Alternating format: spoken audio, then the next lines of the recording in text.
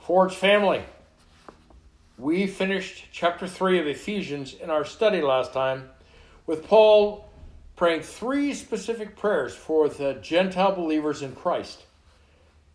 In a flurry of emotion, falling to his knees, Paul cried out to the Father that he grant to those new believers the strength of Holy Spirit in their inner man, their inner woman. Paul longed that Christ might set up his dwelling place in their hearts, and that through faith. Second, Paul prayed that his new children in the faith might be rooted and grounded in agape love.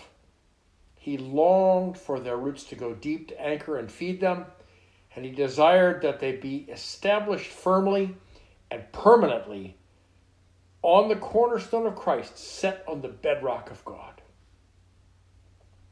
Third prayer was, Paul requested that they come to know the love of Christ that surpasses knowledge, filling the new believers up with the fullness of God. So, for us as well, we too need to be strengthened in Holy Spirit.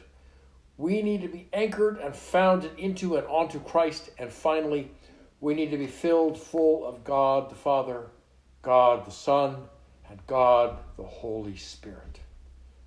Let's pray. Lord, as we finished the 3 chapters of teaching or doctrine, those first 3 chapters of Ephesians, we ask you to stir us, to remind us of your grace extended to us, to equip us now as we begin the section of Ephesians that is for application.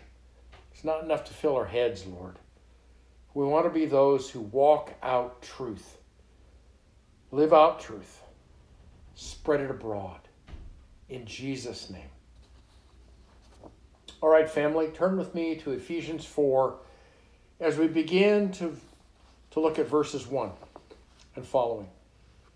I, therefore the prisoner of the Lord, entreat you to walk in a manner worthy of the calling with which you have been called. Here Paul begins to circle back to draw doctrine into practice, to open doors by Holy Spirit to the new believers to begin to see how they live out their new life and their new faith.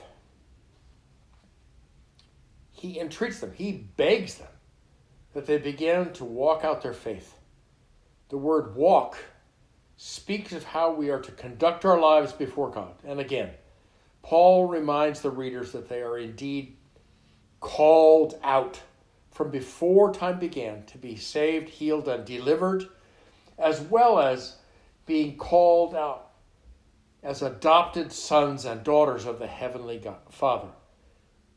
Paul longed for them to live out worthy lives in line with the great grace of God that they'd experienced. The word worthy is axios, and it means to be of equal weight. To live a life of equal weight or equal value to the calling and gifting is impossible unless Holy Spirit lifts, empowers, roots, and fills us up to be worthy. That is not something we do or even can do. Our reliance is on the one who called us. Verses 2 and 3 get very explicit about that manner of life that is to be lived worthy of their call, with all humility and gentleness, with patience, showing forbearance of one another in love, being diligent to preserve the unity of the Spirit and the bond of peace. Paul stacks up the results of the fruit of the Spirit here. The lifestyles of these believers were to be lived out with all humility and gentleness. The word humility is tapaphosune and means all possible lowliness, every kind of lowliness. That word was used by the Greeks for abject servility, slavishness, and groveling. Not so in the New Testament. Paul brought the word over into the text of the New Testament and infused it with lowliness of mind, a deep sense of our own smallness. Bishop Trench wrote, quote, The Christian lowliness is not merely modesty or absence of pretension, nor yet a self-made grace. The making of ourselves small in pride is the disguise of humility. But the esteeming of ourselves small, inasmuch as we are so, thinking lowly of ourselves, that much is true. That leaves us with a deep sense of our own moral smallness. This is followed by the English word gentleness, which in Old English was meekness, drawn from the Greek praotetos, which is the willingness to accept less than our due as we see it. We receive God's dealings with us as good and without disputing them. It is first toward God himself, then towards one another in Christ, then outwardly to the lost. The worthy walk continues with the word forbearance or long-suffering. The Greek word is macrothumia, specifically the patience with people. That means that when we are confronted with injurious people, those who by their words, their ways, their policies, and their blows dispute they dispute and disrupt our peace. We are to demonstrate that special patience, not to be provoked by them, or to blaze up in anger. We are to bear with them, to endure them. In Half Moon Bay, outside the premier real estate office, owned and run by a Catholic woman and her family, there stands a sign that says, "Bear with one another in love." That is forbearance. Further, the new believers are, and us too, we're to take care, to be at one's best, to make haste, to endeavor to keep watchful care over the peace, to safeguard the peace that is in our possession, that bond of peace that draws us together into experienced, unanimous unity. And that unity comes with Holy Spirit. Dwight Pentecost tells of a church split so severe that both sides filed civil lawsuits against the other, disregarding the biblical injunction not to go to court against fellow believers. The suits were thrown out of civil court.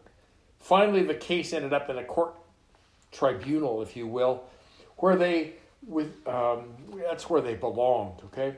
The decision resulted in one faction being rewarded with the building, and the other withdrew and ultimately formed another church in the area. In the course of this proceeding through the church courts, if you will, it was discovered that the conflict began at a church dinner, where an elder received a smaller piece of ham than a child sitting next to him. That was the root of the impasse and absence of patience and forbearing, not to mention humility and gentleness. There's no soul-satisfying peace there. Verses 4-6 continue, laying out the reality of what we are to walk into, live our lives intentionally into, for his name's sake. Quote, "There's one body and one spirit, just as also we were called in one hope of your calling. One Lord, one faith, one baptism, one God and Father of us all, who is over all and through all and in all." Paul begins with the body, the church, the ecclesia, both visible and invisible, both in the natural and the supernatural. Find yourself in the one body. Next, there's one Spirit, one Holy Spirit. Granted, there are many spirits controlled by the enemy in our earthly sphere, but none are holy. None share the Godhead with the Father and the Son. There is but one who governs earth, Holy Spirit. Paul wrote that his readers and we too are called in one hope, which we realize that the calling from God to us inspires. Then Paul focuses down to the roots. There's one Lord, the Lord Jesus Christ, the risen one, seated at the right hand of the Father. No other Lord, Master or Kurios in Greek, can make such a claim, backed by evidence. As to the one faith, he writes about a common faith found in Macedonia, in Rome, in Philippi, in Antioch, in Jerusalem, in Ephesus, in San Carlos. Likewise, the members of the body in all those places receive the common sign of their faith, baptism. Now, there were 7 references in the New Testament to baptism. The placing and plunging into is literally what it says. The first one is John the Baptist's ministry was one of water baptism for the remission of sins on a temporary basis. Second reference, Jesus submitted himself to be water baptized by John. Third, Jesus was baptized into suffering. Fourth, Israel was baptized into the cloud and the sea. And the 5th, 6th, and 7th references all deal with Christian baptism in water, Christian baptism into Christ, and Christian baptism into Holy Spirit. It is this last one. Baptism into Holy Spirit, into the body, both for believing Jews and believing Gentiles that Paul refers to. Then Paul finishes this sentence with his referral to one God and Father of all, who is over all, through all, and in all, his omnipotence, his omnipresence, and his omniscience. We are to walk as called to be worthy of all the above. In verse 7, Paul points out that, quote, to each one of us, grace was given according to the measure of Christ's gift. Now, note here that this gift of grace may be small or huge, for it's given to members of the body for service in the name of Christ. Some of us receive little, for the demand by the Spirit on us is small. Others receive a seemingly vast supply of grace for outreach, evangelism, teaching, and all forms of leadership. This gift, noted here, is for service, not general Christian experience. Now, Paul takes on the record of God the Son, laying aside his God attributes and powers and taking on a human form. He descended from heaven to do so. Now, there are teachers and scholars who believe that the next 3 verses are limited to the earthly experience of Christ. I, for one, believe that the next 3 verses include the unearthly experience of Christ. Dead, laid in the grave, awaiting resurrection, and then having descended into the lower parts of the earth. See, here Paul speaks of Tartarus as the lock-up cell of fallen angels, and of Sheol, the holding place of the righteous dead, and of Hades, the holding place for the unrighteous dead. Verse 8 begins with a quote out of Psalm 68. Quote, therefore it says, when he ascended on high, he led captive a host of captives and gave gifts to men. Well, that's not exactly what Psalm 68 said. Paul changed the verses in Psalm 68, wherein the victorious king receives gifts. Here, Paul says, the victorious Christ gives gifts. Jesus descended into the depths of the earth, was resurrected. He snatched away the keys of death and hell and departed with a host of those who died in righteousness, who had been being held captive by Satan in death. verses 9 to 10, elaborate on this thought. Now, quote, "Now this expression, he ascended, what does it mean except that he also descended into the lower parts of the earth? He who descended is himself also who ascended far above all the heavens, that he might fill all things." And what were the graces, the gifts that he gave to men? There are 4 lists in the New Testament. Romans 12, 6 to 8. 1 Corinthians 12, 8 to 10 and 12 to 30. 1 Peter 4:11. And here, Ephesians 4:11. We will look closely at the last reference in that list next time. All right, family, I'm proud of you all. Say it again. I'm proud of you all. As you're learning in our midst to walk worthy of the calling of Christ. From some of our youngest members to those with gray hair, there has been a consistent focus of the quality of choices by faith that lead to unity and love.